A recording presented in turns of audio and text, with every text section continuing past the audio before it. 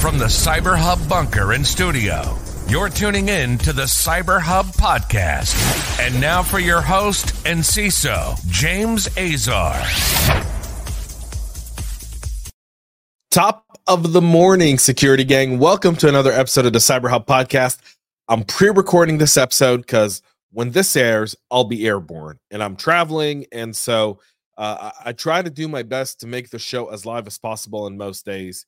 But due to the nature of my full-time job being a CISO, there's some times where I ask your forgiveness. This is one of those. So for everyone tuning in this morning, thank you so much for spending your Monday morning with us here on the show.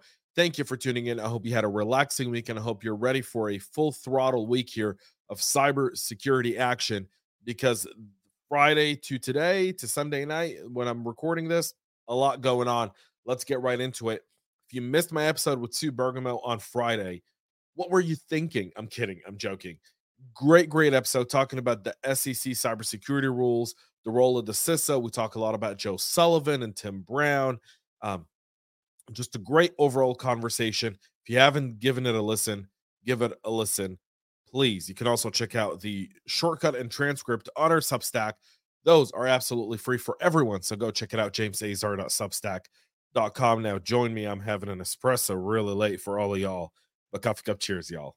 Things we do for love, as I like to say. All right, let's go ahead and kick off with Bloomberg, letting us all know that $7.5 million of taxpayer money has been hacked. This was money that was it's grant money that the Department of Health and Human Services had issued last year. Between late March and mid-November, the attackers gained access to an HHS system that processed civilian grant payments and withdrew around $7.5 million intended to be awarded to 5 different accounts. As federal stewards of taxpayer dollars, an HHS spokesperson said, "We take this issue with the utmost importance. It's taken you all nearly a year to report it to the people you owe accountability to, sir." The attack has left unintended recipients in limbo, and investigators trying to track down the culprits, underscoring how vulnerable the U.S. health system is, more or less how vulnerable the U.S. federal system really is. Why is CISA not? Yeah, just common sense, not so common. In October, the HHS Office of Information Security and the Health Sector Cybersecurity Coordination Center warned of the threat of phishing poses to the health sector. Yeah, there's a threat of phishing.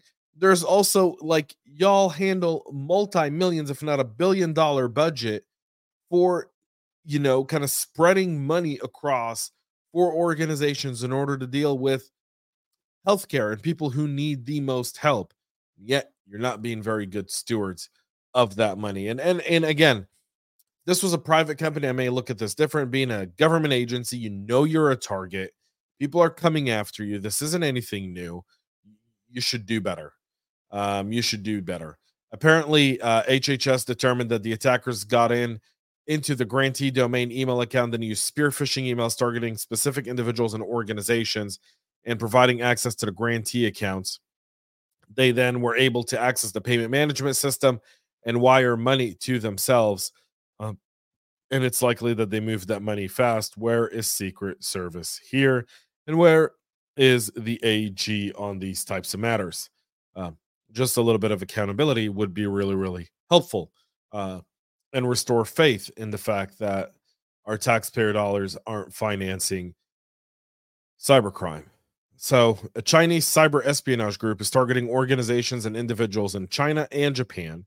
It's remained under the radars for nearly 5 years, according to ESAD.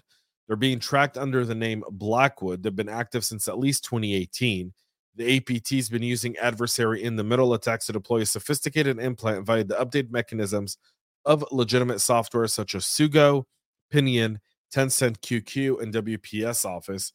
Blackwood attacks are characterized by the deployment of the NSPX30, a sophisticated implant that includes a backdoor, a dropper, installers, loaders, and an orchestrator, and which can hide in its command and control communication through packet interception.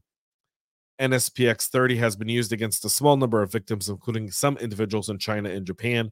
a Chinese-speaking individual linked to a British research university, a manufacturing and trade business in China, and Japanese engineering and manufacturing firms.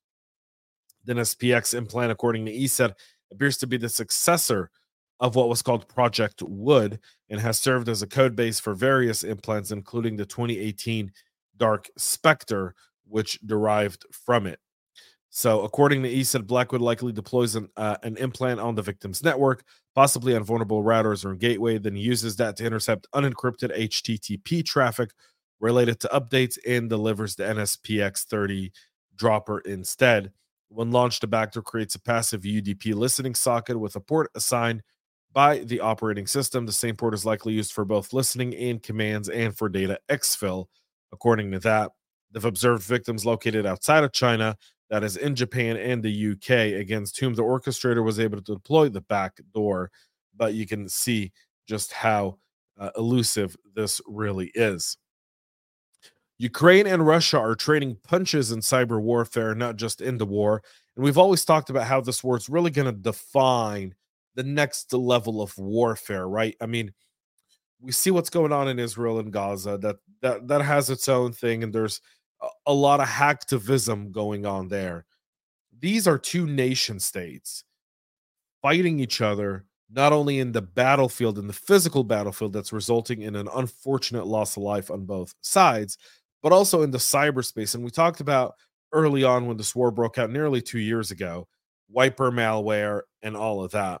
Well, the main intelligence directorate of Ukraine's Ministry of Defense is claiming that pro-Ukrainian hacktivists breached the Russian Center for Space Hydrometeorology, aka Planeta, and wiped 2 petabytes of data.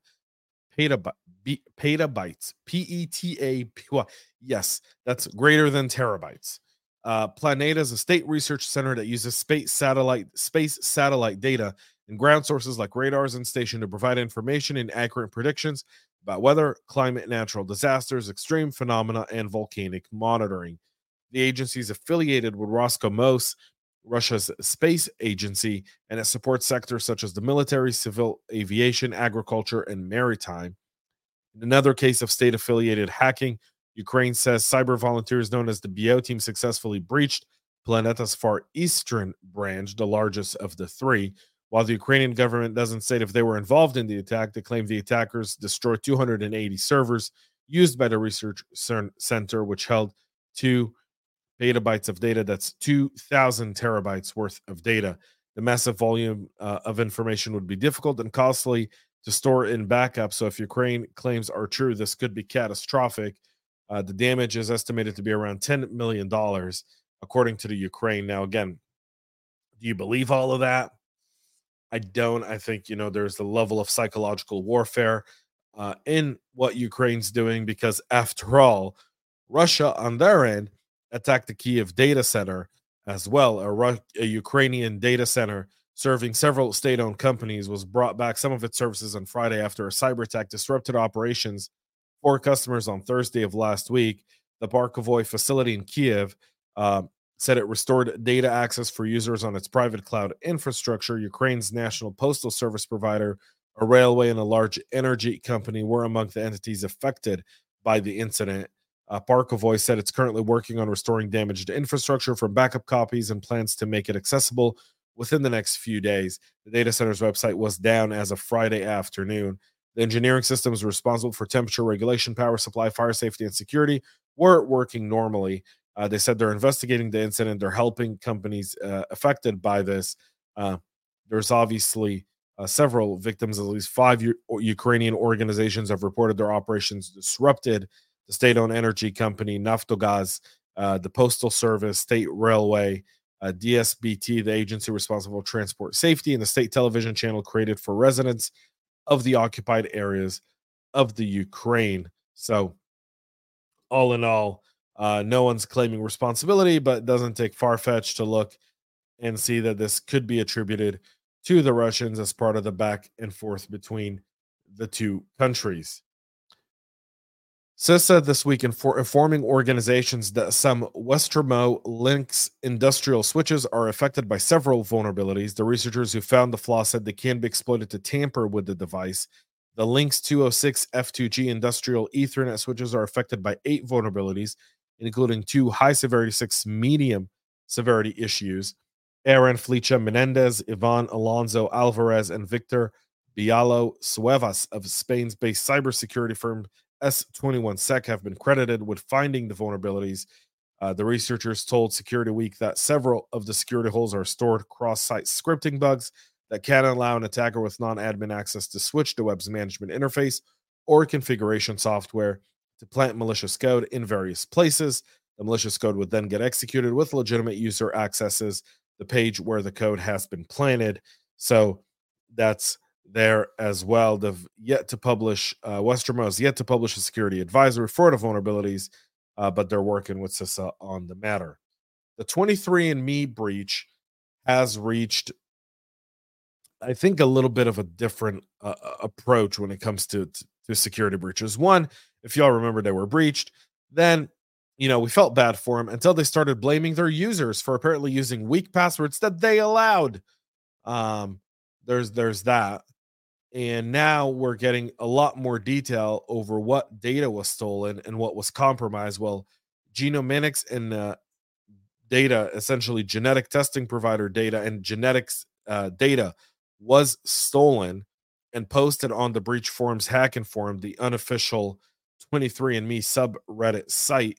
The leaked information includes data for approximately 1 million Ashkenazi Jews, 4.1 million people living in the UK. The data determined that the investigation determined that the actors downloaded and accessed your uninterrupted raw genotype data. They may have accessed other sensitive information in your account, like health reports derived from the processing of your genetic information, including health predisposition reports, wellness, and carrier status reports. To the extent they've also may have access to your self-reported health condition information and information in your settings. This may have also resulted in visibility to ancestry reports and matching DNA segments, self-reported location, ancestral birth location and family names, profile picture, birth year, and anything else in their profile introduce yourself section. 23andMe has said in December that the attackers downloaded 6.9 million people's data of the existing 14 million customers after breaching around 14,000 user accounts. We now know that's not the case. It's at least 5.1 million people who've been victimized by this breach thus far. We'll see what happens there, but please don't send your data to 23andMe or any one of these other DNA sites. I know you're curious. Go to a doctor's office, ask to get the test there, pay a little bit more. These are commercial companies. They're cutting corners. They're not subject to HIPAA in some cases, or they don't care if they're subject to HIPAA or not. They're just not looking at it. They're saying it's fun. We're not really giving you healthcare advice. It's fun. Find out where you're from. It's so cool. You'll realize you're 1/10, 24th Native American. That's brilliant.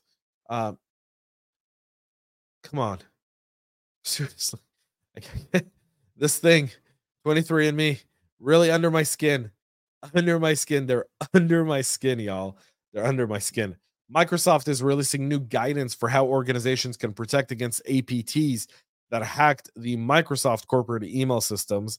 A few of the focuses of the guidance is what organizations can do to protect against malicious OAuth apps that hackers are using to hide their activity and maintain access to applications, despite some of the efforts to boot them out.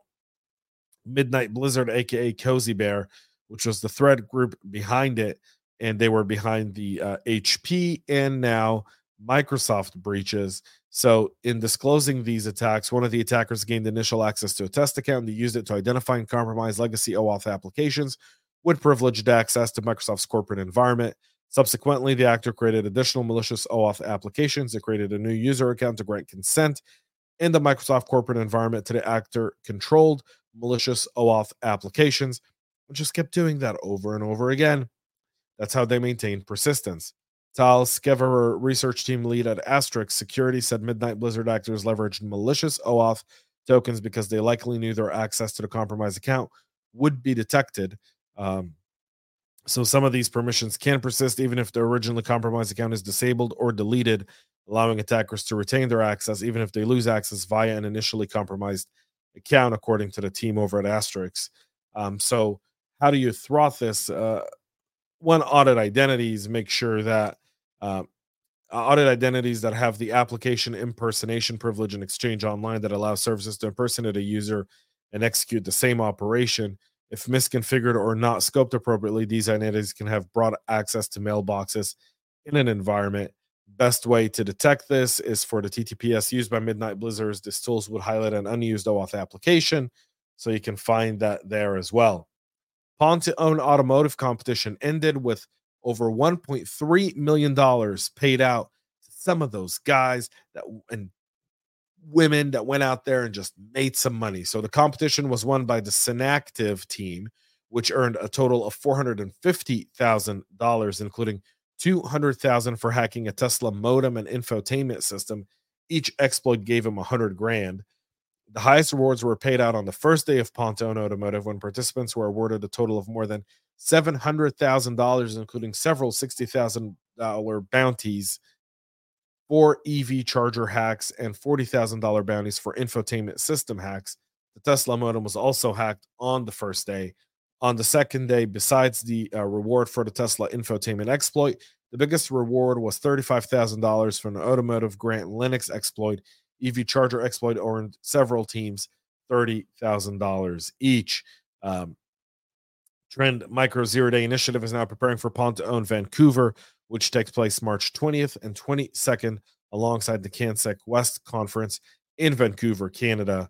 That prize pool for that event exceeds $1 million. So there's that.